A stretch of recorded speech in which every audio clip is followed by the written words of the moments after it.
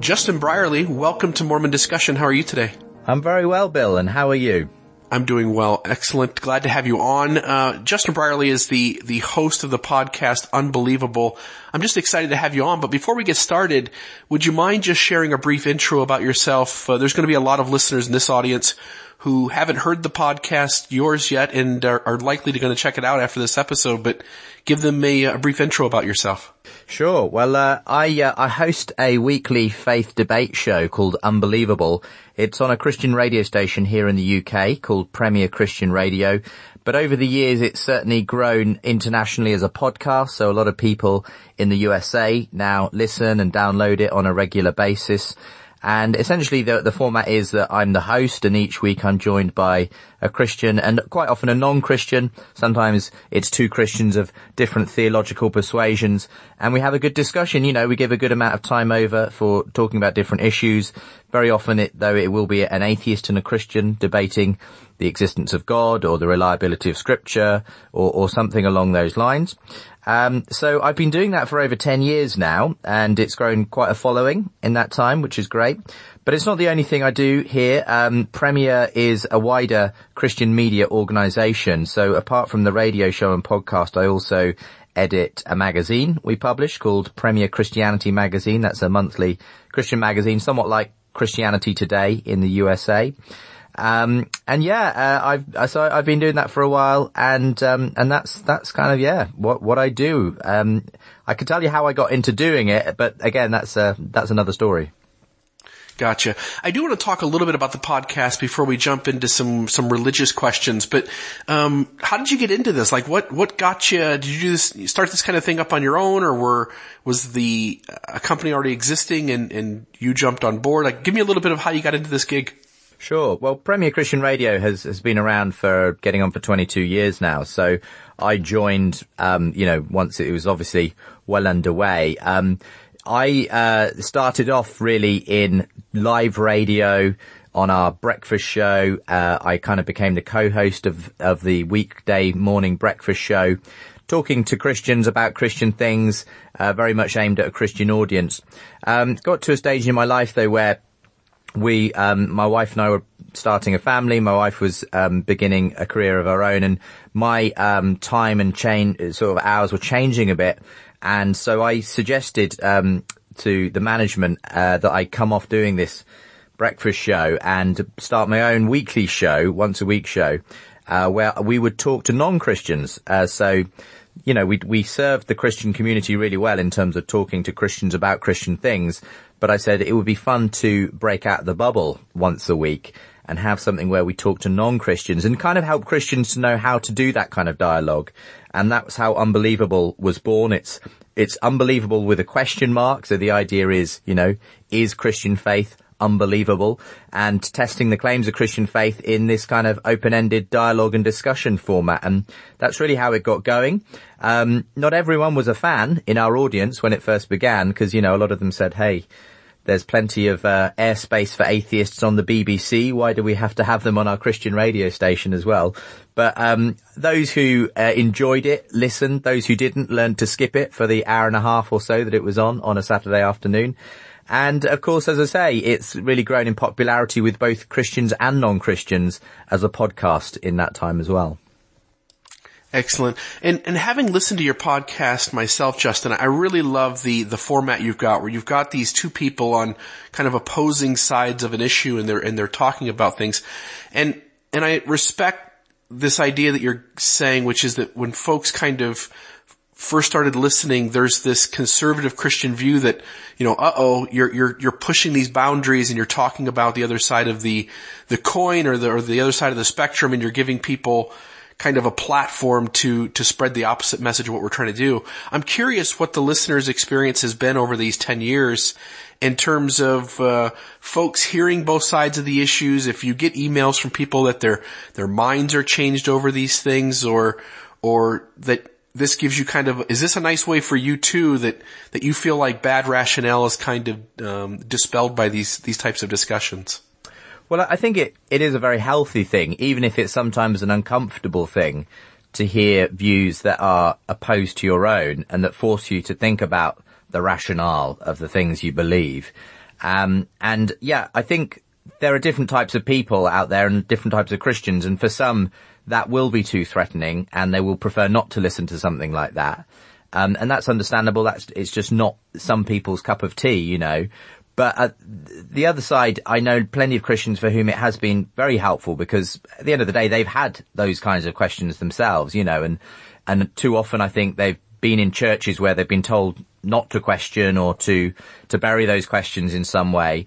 Just, you know, often it's well-meaning, but often the best response many churches give to people who have questions is, well, you've just got to accept it by faith, you know, and unfortunately, you know, that's not the way lots of people's minds operate. So I don't think there's anything wrong with our asking those questions and seeking answers. And we obviously do it in this format where it can be quite full on, you know, if you've got an atheist really pummeling some, you know, long-held Christian belief, that will be quite difficult for a Christian to hear. But hopefully I've also lined up a Christian on the other side who's got a good answer for that.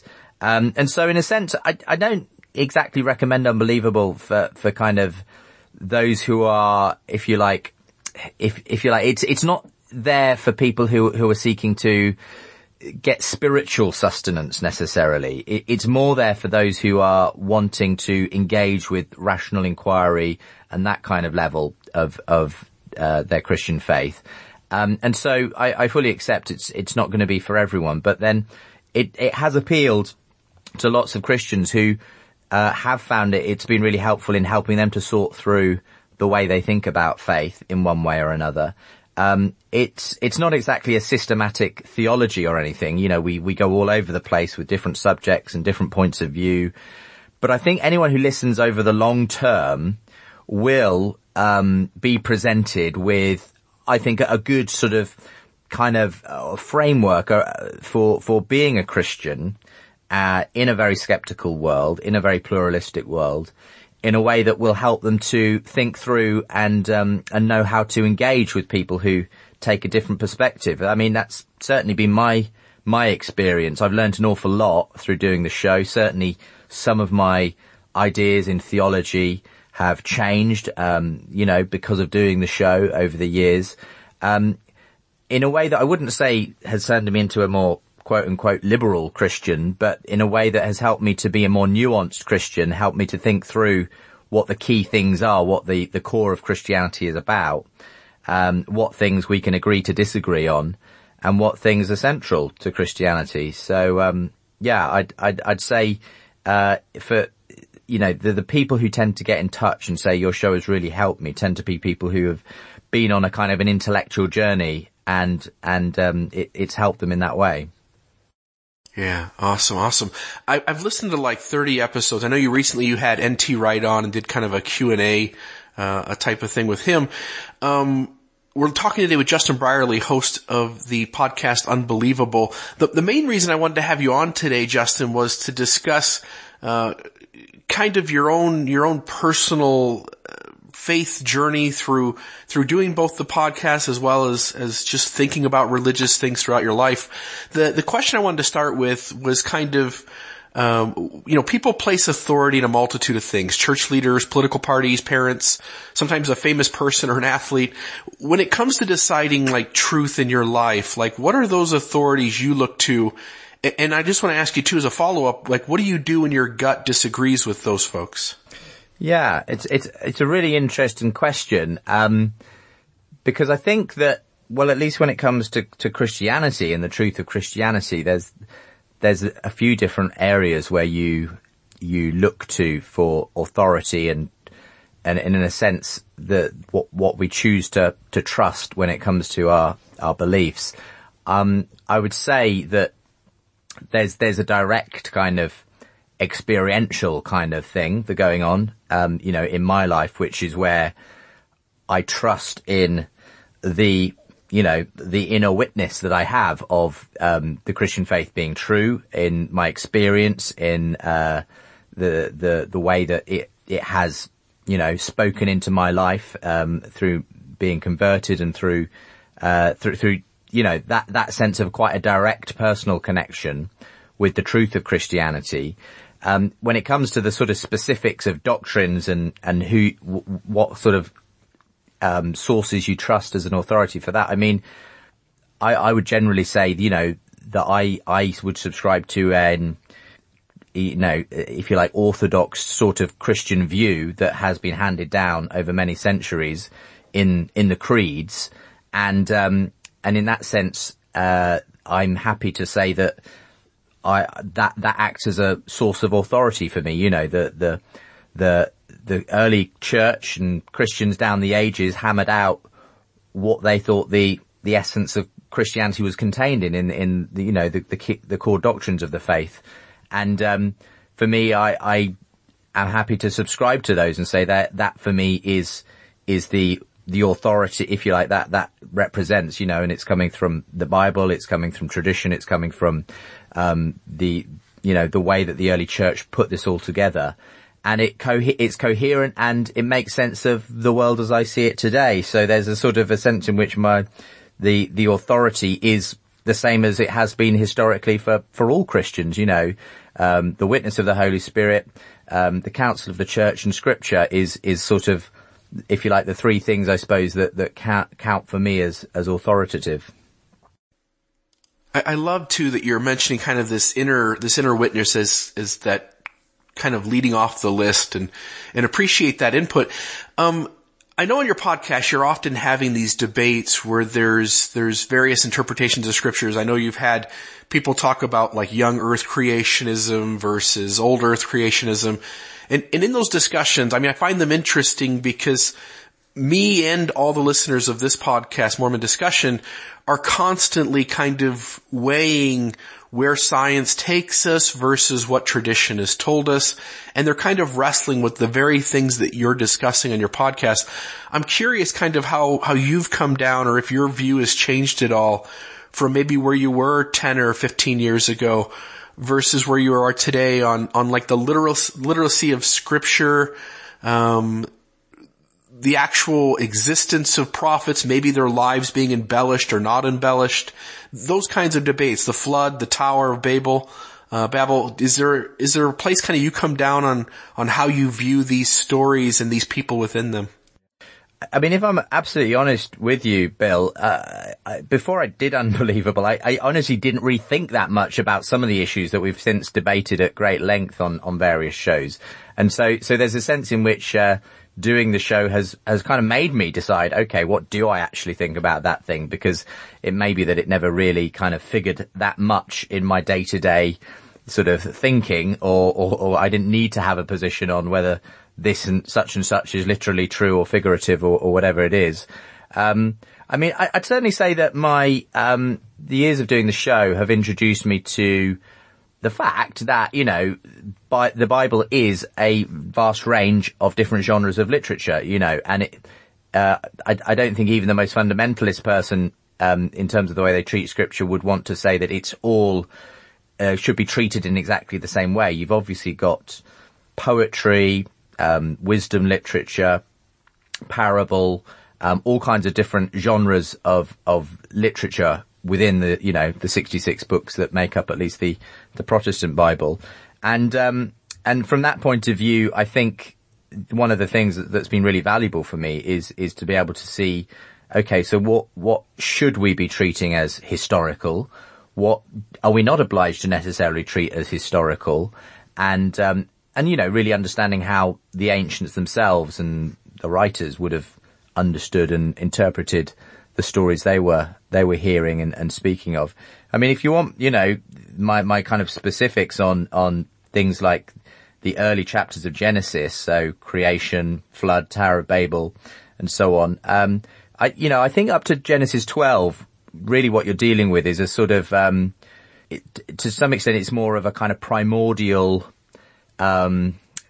existence state that the early Hebrews kind of had a number of different ways of understanding. I think from Genesis 12 you get sort of, you start obviously with the patriarchs and Abraham and so on, and it's got more of a sense of this is now our history being told. Whereas I've always seen for quite a long time the chapters from Genesis 1 to 12 of being more kind of like, these are the stories of of how we understand ourselves, if you like. And they're not sort of specific to the Israelite peoples per se. They're specific to the world, you know. These are stories about the whole of the world. And in that sense, I see them as being, stories which we're not necessarily obliged to take in a completely literalistic fashion, but they're sort of stories that are about the Hebrew people understanding their place in this world full of other pagan alternatives to Yahweh.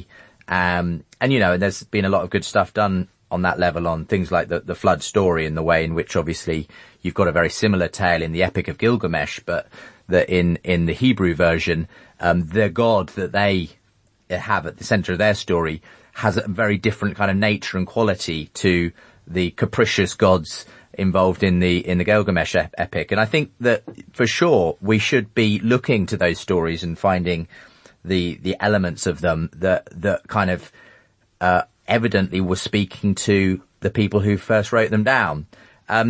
That's not to say that I am against these stories having a historical core. You know, I'm very happy to affirm there probably was a great flood that those stories all kind of come from, if you like.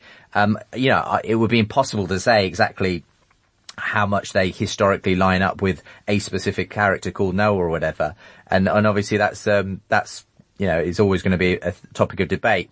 In the end, I've never felt like having a particular line on the specific historicity of those stories is something that Christians, you know, I know obviously for many Christians it is incredibly important to have that.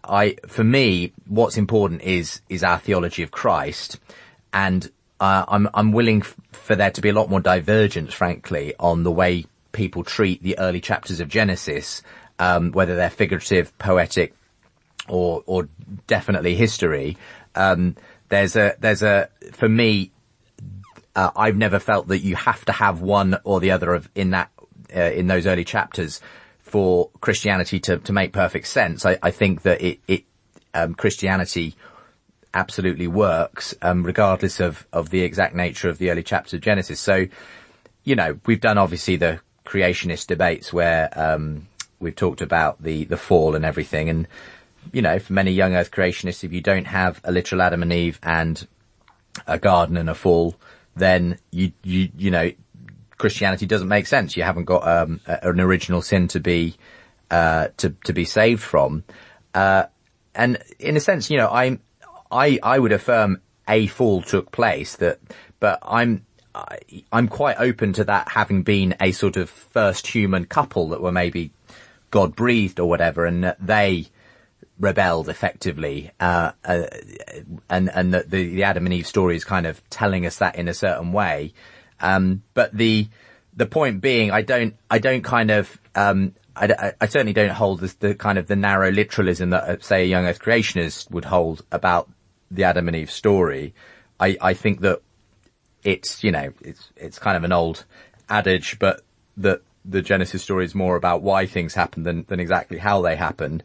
And that what we're meant to understand from it is that humanity is in rebellion against God, basically. And that the whole thrust and narrative of the rest of Scripture is about God turning humanity back to himself and the redemption of the world, culminating in Jesus Christ. So, long waffly answer. Sorry about that. But that's kind of where I am on a lot of that stuff. I appreciate it. It makes sense because I think, again, me and a lot of the listeners of this podcast kind of approach things the same way, where you're trying to hold to, you know, some of these basic truth claims that our faith and Christianity at large has, but at the same time just being much more fluid and not being a rigid believer, not being one that has to hold everything to a literal perspective. And it gives you a lot more flexibility when you encounter some of these things that can throw you off a little bit.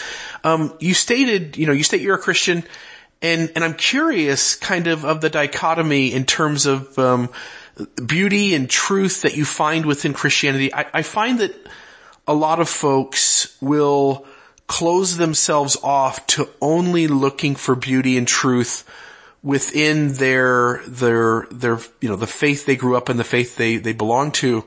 And I'm curious, you know, having done this podcast that you do and hearing both sides all the time, if you kind of stay within your faith tradition, or do you seek truth in other places? Or do you read other faith scriptures? Do you look to read about other religions? I mean, I want to see how that kind of plays out in your own life. Yeah, it's a great question. I mean, I do read about obviously other traditions, other faiths. I must admit, primarily, it's often done in the context of preparing for Unbelievable and when I'm, engaging with people of other worldviews and so on. I would be an advocate of again, an old saying, but that all truth is God's truth. And, I don't, I think in many ways, I may have more in common, say, with a Muslim or a Hindu than I do maybe with an atheist who thinks that all religions are wrong. At least there are things in, Islam or Hinduism I can affirm, even if there are plenty of things that I would diverge from the average Muslim and Hindu on. I take my lead really from St. Paul, when he said, at the, to the Athenians, I see that, you're searching after God. And he didn't in that sense negate their search. He didn't say, you heretics. But rather he redirected their search towards Jesus Christ. And I think in that sense, I can affirm that all cultures, all places at all times are searching for the truth. They're searching for God. And, as Paul says, grasping around. But obviously as a Christian, I believe the truth is found in Jesus Christ, that he is the answer to that search. But in that sense, it does not surprise me that many other faith traditions, happen upon beautiful things and ways of life which are good and which, we can all, affirm. And we shouldn't be afraid of affirming those things when we find them and saying, yeah, that's something which has, the ring of God about it. I just say that in the end, for me, it does come down to obviously all of these things point back to Christ in the end. And I guess I just believe that when it comes to that kind of thing, that, everything that is true will be found to have had its true place, its true meaning in Jesus Christ in the end. In a sense, that's quite could be seen as quite an arrogant thing for me to say to someone of another faith, everything that's true in your religion you'll find was true in Jesus Christ. But that is, in a sense, that is the claim of Christianity. And, so in that sense, I don't see a problem in finding beauty and truth in other religions. It's what C.S. Lewis talked about, isn't it? When he talked about, Christianity being the true myth. So you see lots of, one of the things that held him back from becoming a Christian was that he saw in pagan cultures and traditions and myths other dying and rising gods. And he said, isn't Christianity just another one of those? And I think it was, his friendship with J.R.R. Tolkien, which helped him to see actually that, well, what if Christianity is the true one of those? And all of those are echoes, both before and after Christ, of a world that's seeking to find that story, and then Christ kind of puts it in flesh and blood, in his incarnation, his death and resurrection. And that's the way I would see it, that Christ is fulfilling all religious searching. All of those stories ultimately pointed to him, whether or not the people knew who were taking part in them. Beautiful, beautiful. So we're talking today with Justin Brierley, host of the podcast Unbelievable. I would just highly suggest listeners take a listen. Again, having listened to about 30 episodes or so, Justin, I just find that you're finding these important, like you say, intellectual questions that people are going through within the Christian faith, and you put people on opposing sides of that question and let them kind of debate it out. And it really makes for a really fun time of listening as I'm driving on my way from my home to my work each day. I did want to ask you, if you consider yourself an Orthodox believer, if you would use that kind of term to describe yourself.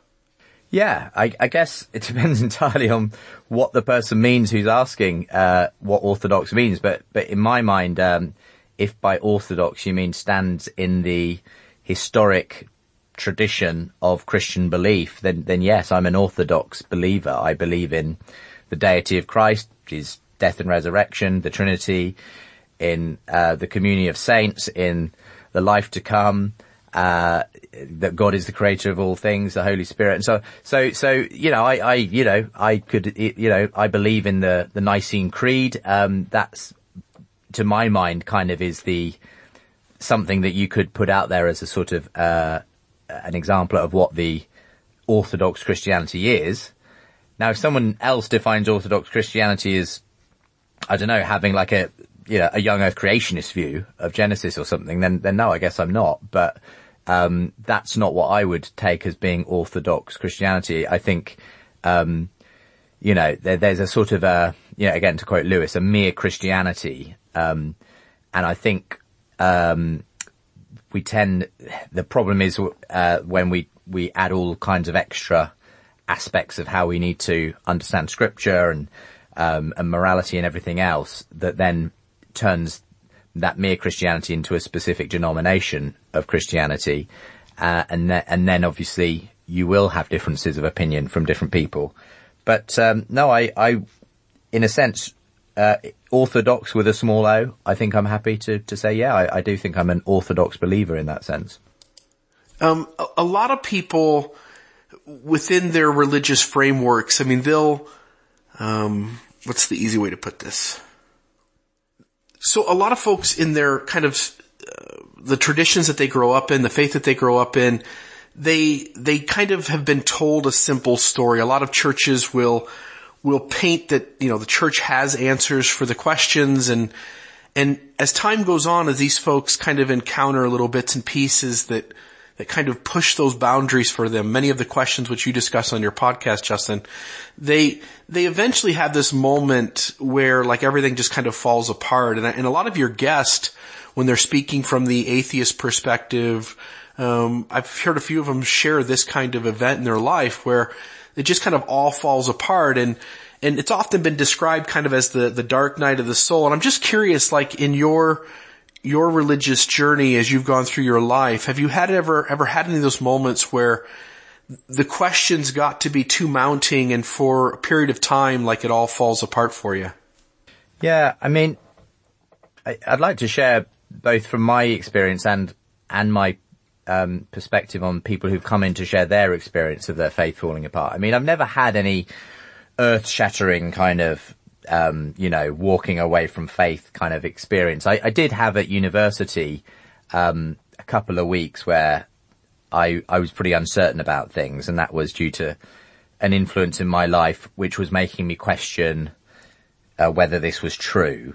And, that kind of passed, not particularly through any great apologetic argument that was offered to me, but, just because sometimes I think, sort of doubt and skepticism can wash up and then recede again in someone's life in a sort of ebbing and flowing way.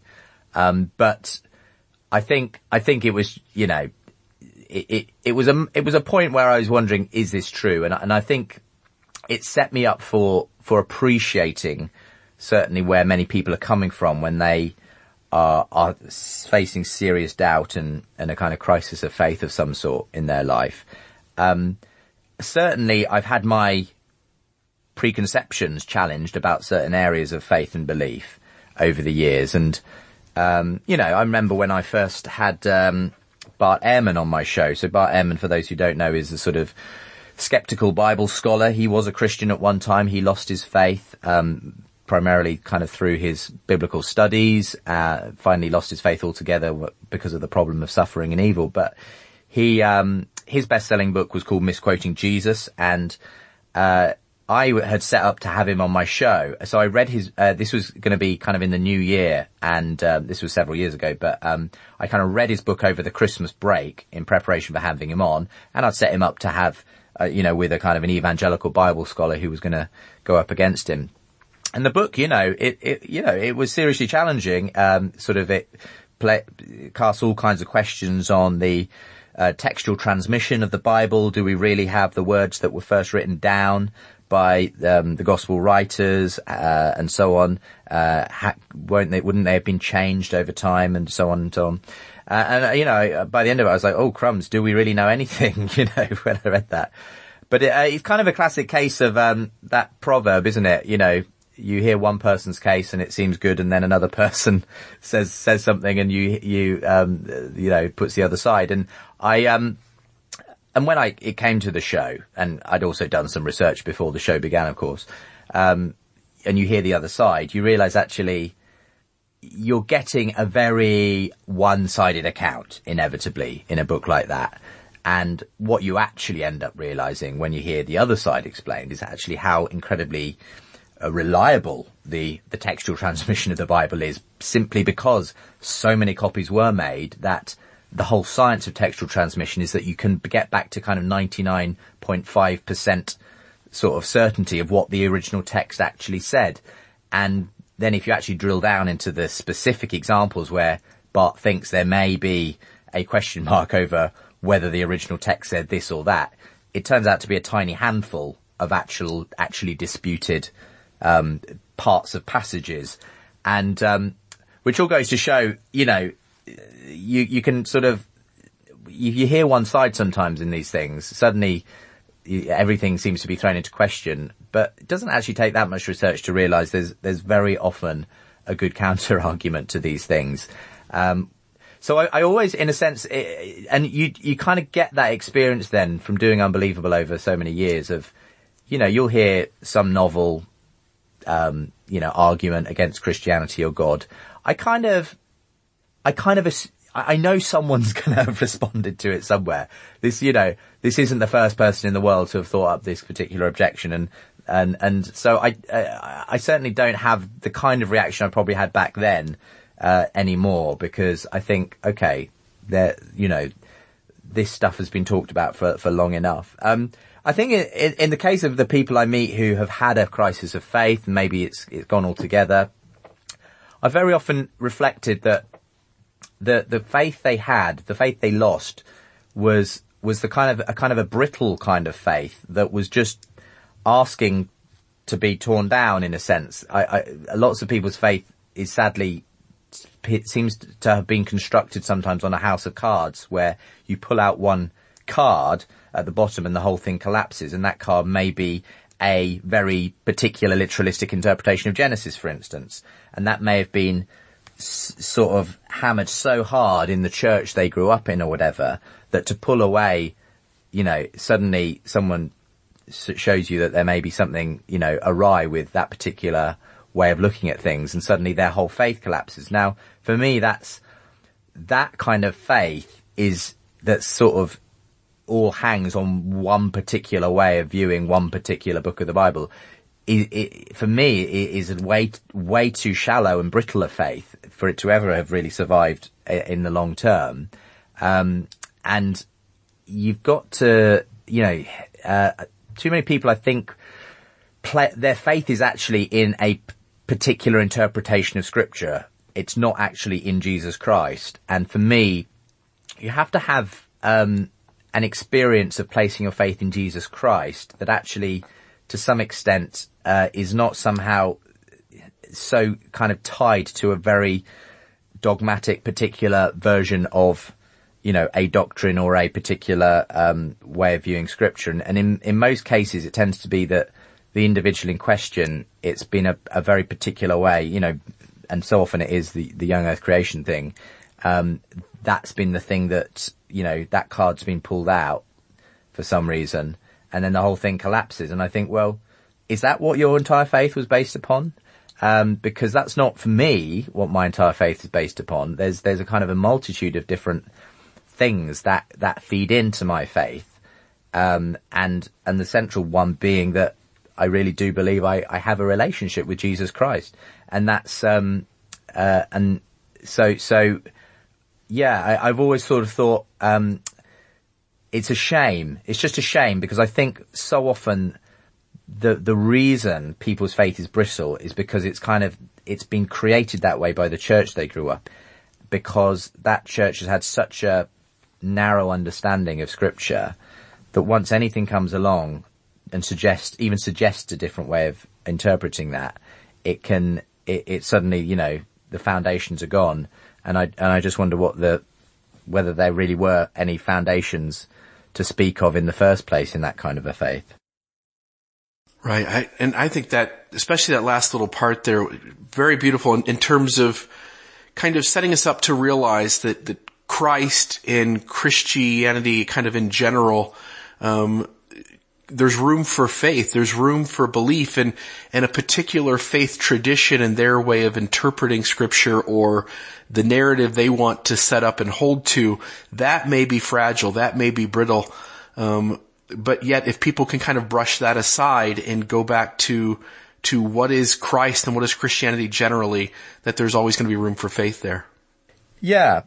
And I just honestly think sometimes that, especially, and I hope you take this the right way, but in the States where I think Christians can live in more of a bubble, there just are more kind of Christian bubbles to kind of live in and move in.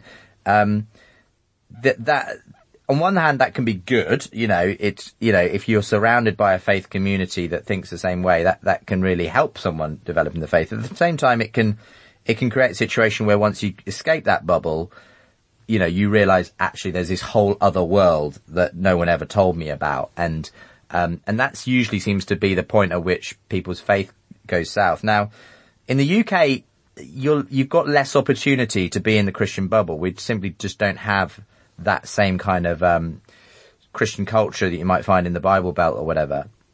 And so I think it tends to produce a more rounded, durable kind of faith, because you have to mix with people of other theological views and other skeptical views to some extent. And in a sense, if I could recommend anything to a Christian who wants to have a strong faith, it would actually be, don't immerse yourself around people who think the same as you. Go and explore other Christian traditions. Find out, try a high Anglican church and see how they make sense of their faith. And and what my experience of doing that and just being privy to quite a wide diversity of Christian belief and tradition and practice has been to understand that God is not as limited as we sometimes think God is, to one particular tradition or version of Christianity. His worldwide church is quite a diverse church, and in his grace, he works through all kinds of different Christians. And actually, I think it can be a really helpful thing to see and experience what that looks like. And it actually gets us out of this very insular bubble kind of Christianity, which is so easy to smash to pieces. I think when you see the bigger picture of what God's doing through his church on earth, in a big picture kind of way, you actually, it actually gives you a much more kind of rounded view of what the church is, what it's for, and why, the way God is acting through it. So, that would be my view on that. Yeah, and you're speaking right to the heart of kind of what happens in Mormonism. I live in St. George, Utah, which is on the western side of the United States, and in Utah, which is where essentially the Mormon church kind of finally settled down in the 1800s, you have about half the population being Mormon in the state. And so these people, myself included, my neighbors are members of that faith. With everybody within 3 blocks of my house, we all go to church together. There's just really not that opportunity to immerse yourself kind of exploring other traditions, exploring other faiths, exploring the questions. And so when these folks, when their proverbial shelf falls down because Mormonism or the narrative they kind of held it to doesn't hold up, sadly and unfortunately, a majority of these folks don't find themselves in another church. They find themselves losing faith in God completely. And it's exactly what you're speaking to, which is like diversify yourself. Realize that Christianity is bigger than Mormonism. It's bigger than evangelical Christianity. It's bigger than, the Methodists. It's bigger than the Catholic Church. It's something bigger that can handle the questions. And I think my listeners are going to relate to that quite a bit. And I just want to appreciate your kind of respectful way of kind of exploring that kind of a question. I do want to talk, you mentioned doubt and skepticism a few minutes ago. Your thoughts on doubt, your thoughts on skepticism. In my church, those are seen as very unhealthy. They're seen as things to almost be scared of or threatened by. And I think it's led to much of the problems that we're experiencing within Mormonism right now. Because those things are going to come out when you have a messy, problematic history, which Mormonism does. I want to see what your thoughts are generally within your faith, maybe within Christianity, on doubt and skepticism. Well, I think there is a kind of doubt and skepticism which can have a paralyzing kind of effect on someone's faith. And in that sense, it's not that I'm recommending doubt or skepticism, because I think there's a point at which if you simply cannot believe in any of it, then you're right. You're in a place where that's going to be difficult, and I can understand why someone at that point gives the whole thing up or whatever. At the same time, yeah, it's like sometimes people seem to be presented with the option that if I can't, like I've said, believe this particular doctrine, then they give the whole thing up as lost and become an atheist. And I've always thought that seems to be throwing the baby out with the bathwater sometimes when, even if you don't think this particular doctrine can be rationally believed, does that mean God doesn't exist? Full stop. That seems to be kind of a bit of an overreach. But at the same time, I would say, that churches have to learn and have been historically bad, I think, especially in the evangelical Protestant tradition, of coping with doubt and skepticism and producing atmospheres where people believe they have to look like they're completely on board with everything when actually they're not in real life. And that produces a kind of a double standard in their life. And I think, I see good signs in the church that actually a lot more churches are becoming a lot more aware and open to the fact that, people are human and will struggle with questions of doubt and skepticism, especially in the age we live in. And where they're more open to having people who are just on a journey where they're not necessarily kind of feel like they can believe everything that they're in theory supposed to believe, say, on the church's statement of doctrine or whatever it might be. But that, for me, it's okay. I don't think people are saved by their good theology or they're saved by faith in Jesus Christ. They're saved by Jesus Christ. It's not sort of something that we earn by having the right theology in that sense. I think it's good to think about theology and good to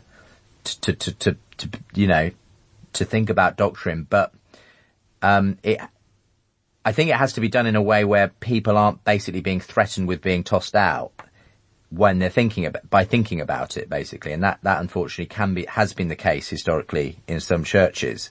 I don't know. I think in that sense, doubt is a natural part of being a Christian.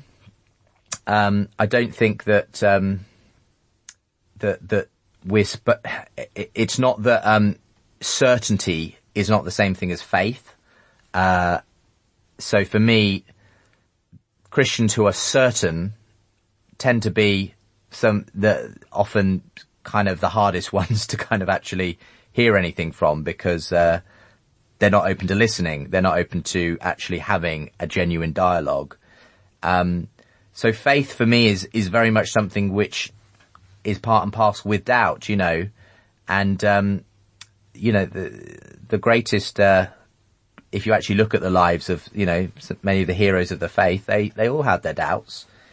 And so we need to kind of go easy on ourselves as well when we have doubts about things. And as I say, obviously there is a kind of a doubt and skepticism that becomes paralyzing to someone's faith. But I think there's also a doubt and skepticism which can actually help someone to to naturally move their faith on as they, go through different seasons of their own life and become a different person to the one maybe they were when they started to believe in Christianity. I think there's a sort of a framework within which it all holds together. But I've increasingly, I suppose for me, I'm open to quite a wide range of places that Christians find themselves on quite a wide variety of issues. Because for me, I'm open to quite a wide degree of latitude for people who call themselves Christians who are simply trying to be followers of Jesus Christ. And for me, often that is enough for someone who can't even necessarily claim much more than that of their faith. And for me, I still think Christ can respond to that, because Christ is gracious ultimately, and he can take faith like a mustard seed and make something of it. Perfect. I enjoyed the answer, and I appreciate like how you're engaging these questions, and these things are applying to Mormonism, and I appreciate the respect kind of as you're going through these that you're offering to folks outside of kind of your faith tradition. I want to finish up. We're talking with Justin Brierley today, host of the podcast Unbelievable. Again, just an incredible podcast. I hope the listeners will check it out. We'll leave links on the website to point people towards it. And I know that just because I found it there, that it's on iTunes. I want to just touch base one last time with the podcast itself, Justin. What is your hope for the effect the podcast has on your audience? And maybe has that changed over the 10 years you've been doing this? Just want to get your thoughts kind of on the impact that it's had. Yeah. I mean, if I'm honest, I started that podcast with kind of some kind of vague hope. I think that, every episode atheists would be kneeling down by their radio sets, repenting and coming to faith in Jesus. Now that hasn't quite happened, but, it has been, it's still been certainly, I think I quickly moderated my expectations for what it would be. I never really expect the people who are taking part in the discussion to necessarily change their beliefs or perspectives, though that does happen sometimes. But I do expect, both Christians and non-Christians listening to, I hope, be open-minded and to hear, different perspectives and to be able to work that into their own worldview. I mean, unashamedly, I hope that non-Christians who listen, skeptics, atheists, agnostics, will be challenged to consider the claims of the Christian faith. And they will hear quite a wide variety of different kinds of Christians giving their perspective on faith. And within that, I hope they will see that there is an intellectual credibility to Christianity.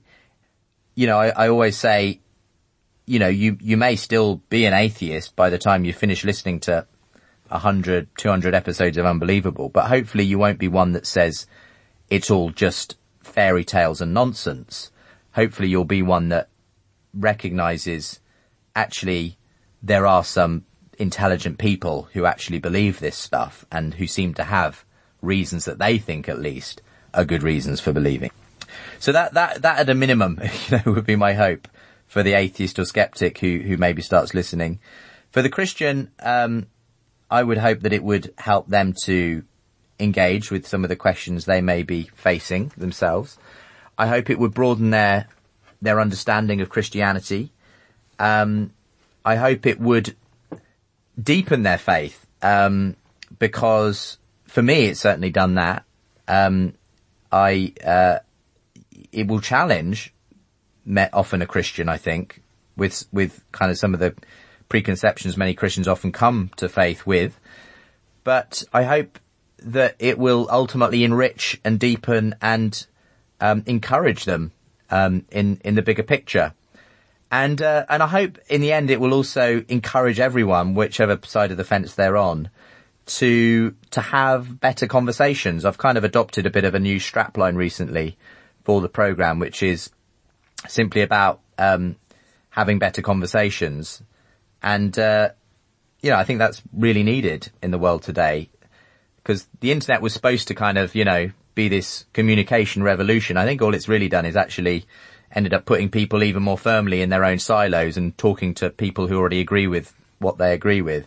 And, so having a format of a show where you genuinely get people out of that hand grenade kind of lobbing online debate world, which often exists, and actually get people face to face and talking is a really good thing to do. Even if neither of them change their mind, it's just a good thing to do as an example for other people of how you can fruitfully engage people without tearing them down, but genuinely engaging with the things that they're saying. We've had Justin Brierley, host of the podcast Unbelievable, on today. Justin, in terms of social media, in terms of internet, where can people find out more, stay kind of in touch with you and stay in touch with your podcast? Where are those things located? Well, the website for the show is at premierchristianradio.com/unbelievable.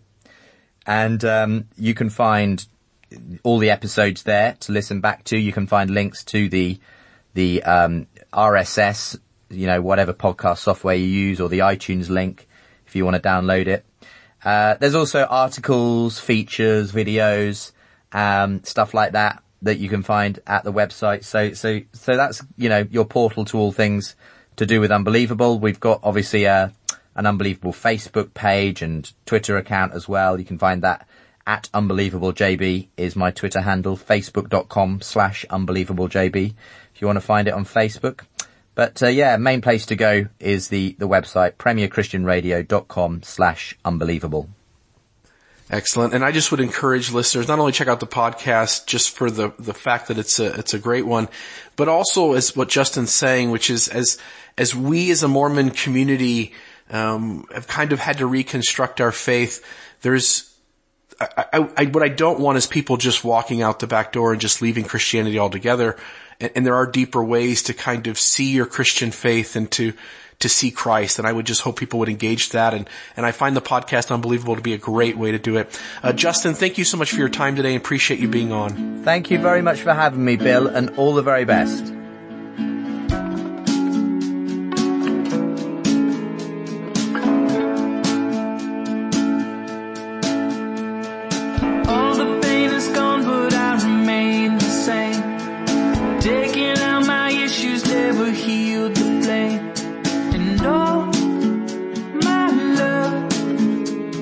Is